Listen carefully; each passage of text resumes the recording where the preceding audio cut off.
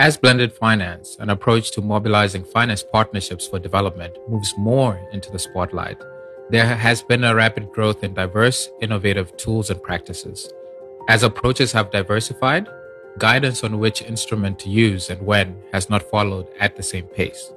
That's why the Bertha Center recently partnered with the Center for Sustainable Finance and Private Wealth at the University of Zurich, as well as Roots of Impact on the project Blended Finance, When to Use Which Instrument.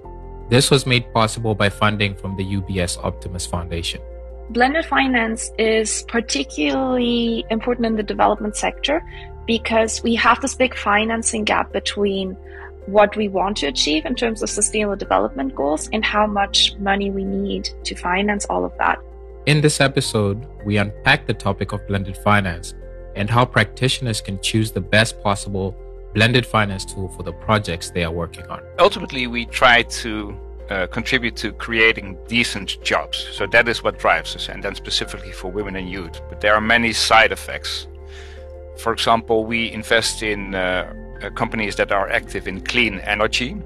And next to creating decent jobs for these target groups, you also provide access to energy. And that is, particularly in rural areas, really an important thing for these livelihoods. The Green Outcomes Fund is a 3-year pilot, which was started in 2020.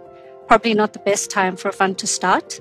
Nevertheless, it aims to incentivize intermediaries or local fund managers. In the Green Outcomes Fund, we refer to them as catalytic finance partners. And we aim to develop new approaches and financing models targeted at high potential, small, micro, and medium enterprises operating in South Africa's green economy.